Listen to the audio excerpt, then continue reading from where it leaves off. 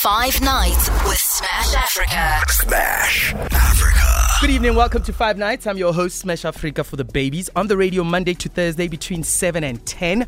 And as you would know, Visual Digital is back because I told you I am done taking leave. So I'm going to give you the whole package.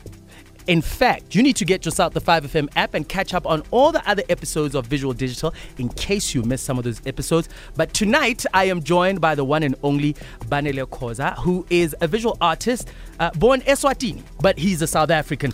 So we could easily say maybe an exile baby, but he was born in 94, so definitely not that. Good evening, welcome to 5 Nights, Banele. How you been, bro?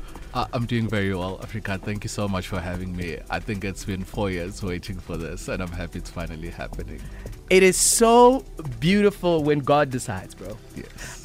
God's timing is the best timing. I met you 4 years ago at your exhibition, and I was blown away by your work. And these are the days I used to run the streets of Bram. Yes, I remember. If I was not running, I was skating the streets of Bram. But the point is, I was out and about and I saw amazing work on display. And it was by Banele Khoza. And one of the things that got me is how you use the KHZ in your name. Yes. Let's start with that. What does the KHZ mean to you? And why is it Banele KHZ? So I actually owe that to my older brother. He had an idea of a company name called SKHZ, but it was an abbreviation of his name and surname, which is Khoza. Yes. And then I think I was probably like 9 or 10 years old around that time, and I was like, oh, that's a great abbreviation. Yes. But then he never got on with it, and then I adapted it for BKHZ. Which is Banele Khoza. It's just also like an acronym of my name and surname. And it's also an easy way for people outside of South Africa to pronounce you. To be honest, no. Like a lot of people are just like, is it BKZ? What is it BKZ? Like, and I think I like the complexity as well because it's like once you get it, you get it. Yes. But also I think it's something that stays with a lot of people as well. Yes. What is the saying about artists stealing? Great artists steal. I think if you're taking from your older brother, it's a compliment. And by the way, if you are an art fundi and you're like, no, Smash, that's not how the quote goes. Hey, brah, we're on the radio. But for those who really need to know who came up with the quote, Pablo Picasso, and the quote reads, good artists borrow, great artists steal, unquote. So I had to flex, bro. So, you know, sometimes when you're on the radio and there's someone who's smarter than you listening, you can't give them that piece of joy that they know more than you. So please sit down. So let's get into Visual Digital. I want to talk to you about your journey of being an artist. Yes. When did it begin for you? I think like probably 4 to 5 years old. I think mostly just growing up in Eswatini, I didn't have an immediate friend group where actually my initial interest was to play with the girls and like the dolls that they played with. But they just like outcast me, like, no, go play with the boys. And then the boys are like pushing like tires, and I'm just like, that's too dirty for me. I don't want to do that. And so I just ended up in the middle, and with that I started beginning to draw. I became curious about drawing faces, and at that time it looked like caricatures, like, and everyone didn't trust, like, what are you doing? I think up to probably grade 10, like, people were just like, I'd see people that are way more talented than I am, but I just had to believe that I can make something out of this. And I think it was just the space of wanting to belong.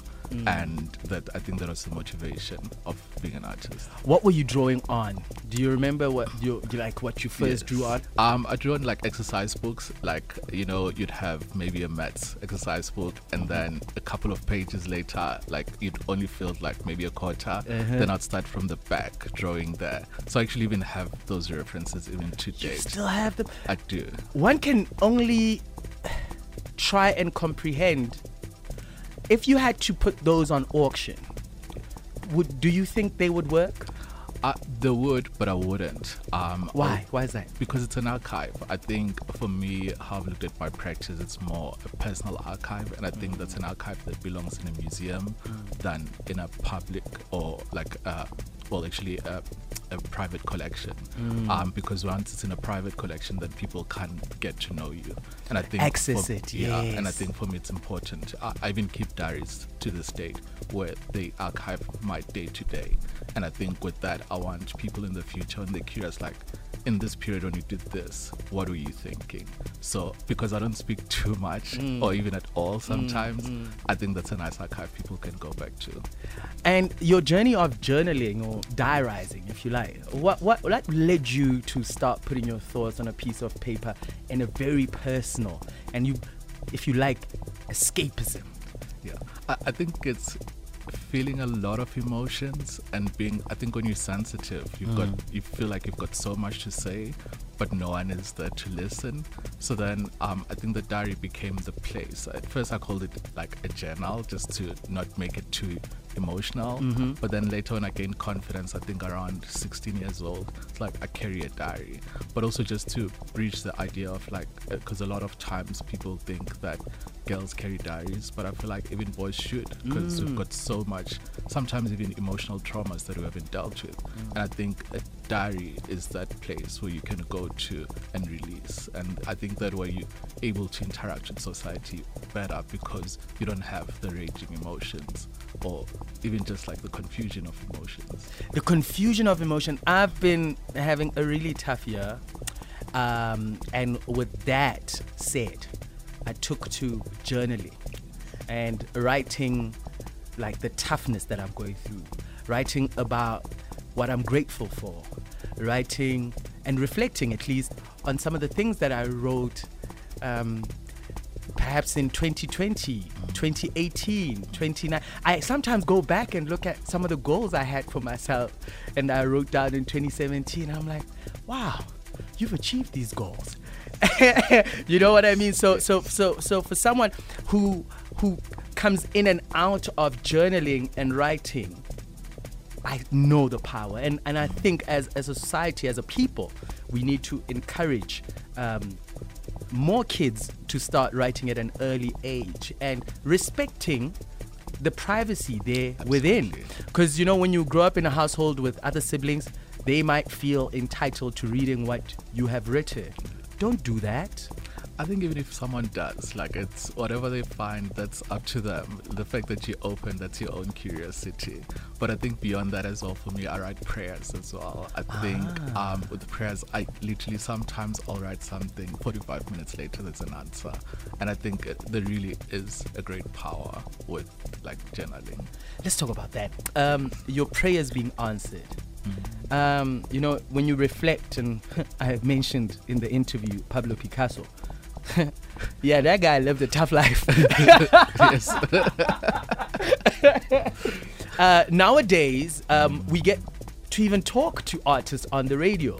We even get to see them start absolutely with nothing to becoming these institutions, if you like, or names that are just flung left, right, and center in galleries, and we speak of their success, traveling the world, being appreciated, being given flowers while they can still smell them. Being an artist today versus what you've read about artists of many decades ago, what would you say to them? Let's imagine that they are ghosts and they're listening to this interview right now. What would you say? What is it like being an artist today? I think that's such a powerful question, because I think the only way now you can engage with those artists is like through museums.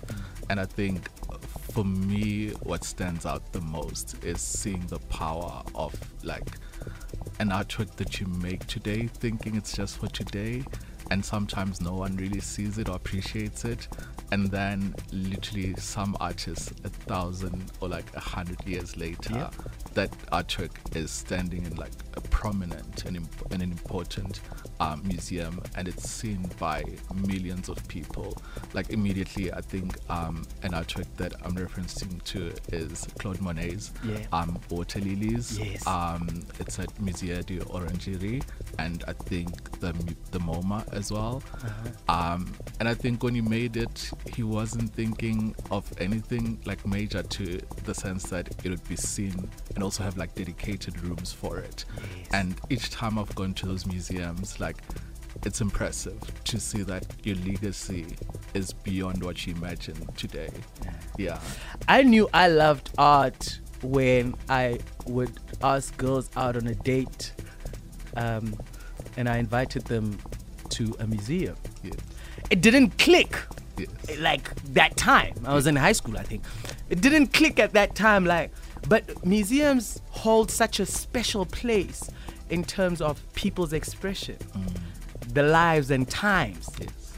You know, and I feel like a lot of us are sleeping on it. We find ourselves on social media too much, when in fact taking a walk at the closest museum that you can access, you'll come out feeling slightly better.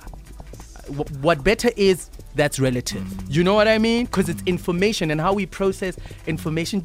And art, whether it's visual art or music, it leaves people with a feeling, you know? So, Banele, you've traveled the world, and you are, in fact, celebrated for a young artist. I appreciate that. Yes. Yeah. What are some, what's the most common question you get asked when you doing an exhibition overseas and engaging with some of the patrons who come and check out your artwork, about inspiration and the story that you are telling through your artwork? I think it's actually different questions I would have, but I think the closest is always like, where do you take your inspiration from? And I think for me, there's actually she's actually South African but based in Amsterdam, so she probably now holds a Dutch passport. And her name is Marlene Dumas, and I've actually been speaking about her, I think, since I first saw her work, because it gave me an art career. And I was actually privileged to see her retrospective in Venice, I think 2 months ago. And I thought it would be one of those life-changing moments for me, because I've looked at her work in different mediums but never seen a full body of work. And it definitely was that, because what actually did, it affirmed me of my journey, that it is possible, one, even though sometimes it looks like, because sometimes we see artists that are doing really well in their later stages, and we want it now because we like the instant gratification. Generation. And I think just seeing the journey, for me, it's one of those things that affirms me. But then I think something that also asks me, it's like, what are my aspirations? Where do I see myself later? And I think I'll actually tackle back into your previous statement about museums. Yes. I think something that's now, because I think much younger, like when I was much younger, I knew that I had to open a gallery, and I did. It's 4 years later, and now it's a museum that I feel like I need to also have. And with that, it's literally just holding conversations and holding space for people, especially people of color, because we're still very afraid of like institutions, like walking in, thinking, if do we belong? But I think when you change the director and the face behind the institution, then it feels more accessible. And I've seen that with the space, where like we've got hundreds of people coming into the openings, and like that's what I want to see in museums, because for me a museum gives me a sense of purpose, because you're getting to see people that are just like you, like that are odd in society, or like misunderstood, and now seeing them and having conversations with them. And I can tell you, there was a time I traveled and I dedicated a week where I was like, I'm not going to galleries or museums, and I felt lost as an individual. Oh, crazy, bro. And then I understood the importance of like museums, that they actually are that space where you feel like you belong in society. And you know, there's something about its stillness, its serenity, it's quiet. You know, like, excuse me, for someone who's quite expressive and quite loud and vocal, I love that space, because you literally can hear your thoughts. And if you are in tune with whatever you are looking at, reading about, you know, you might even find yourself in that world. Yes. As crazy as it may sound. No, I'm not on shrooms, guys.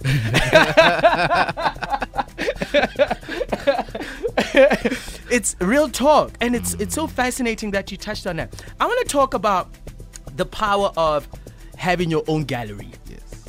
You speak of the importance of access, yes, and our black brothers and sisters feeling free to visit spaces and places like that without having to be seen in society as an upper class or a higher class. It's usually like that. You make a few bucks, now you can enter the rooms, yes, you know? Yes. What can be done today by us, because I think we are thought leaders, where we can make people see and believe that these spaces also need their presence in order for them to be fully occupied. Do you think do you think a school excursion taking kids is one way of doing it, taking high school kids, taking tertiary kids who may not even be interested in art, right? I think it's probably starting it much earlier, like at creche level, to early grades, because in that moment they start to see the world as part of that day to day, because what they see is that if they're in an institution, like different things could speak to the child, and also for them to be open to creativity as well, because I'm actually one of those who actually went through academia throughout, and I only did art like from grade 12, yes, which is quite late. Yes. But I think prior to that, I'd had a bit of exposure into the arts through actually media.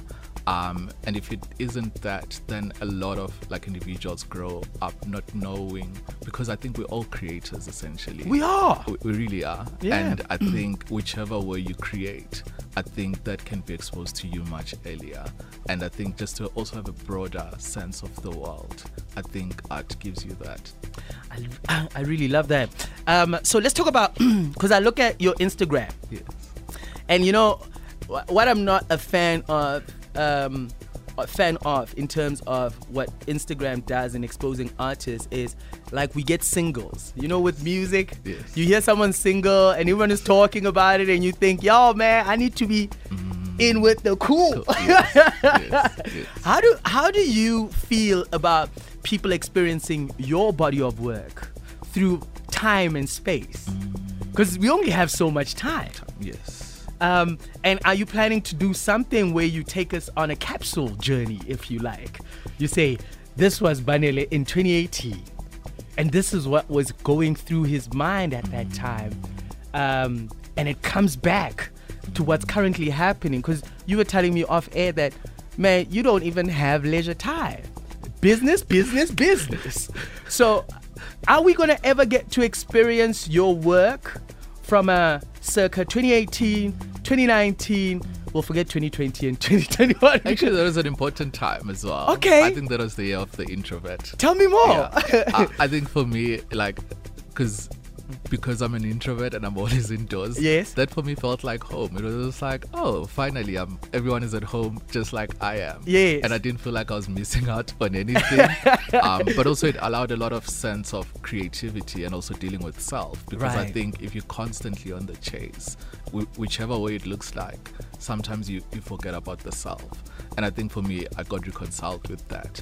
And I think, so for instance, in the idea of capsule, I've basically been focusing on museum shows lately over commercial shows, because in that way I can tell my story. And this year, early in February, around my time, I actually showcased with William Kendrick and Santum of Gang in Germany. Yeah. And by the way, Google those names. Those are big names. Big names. Banele is quite big himself.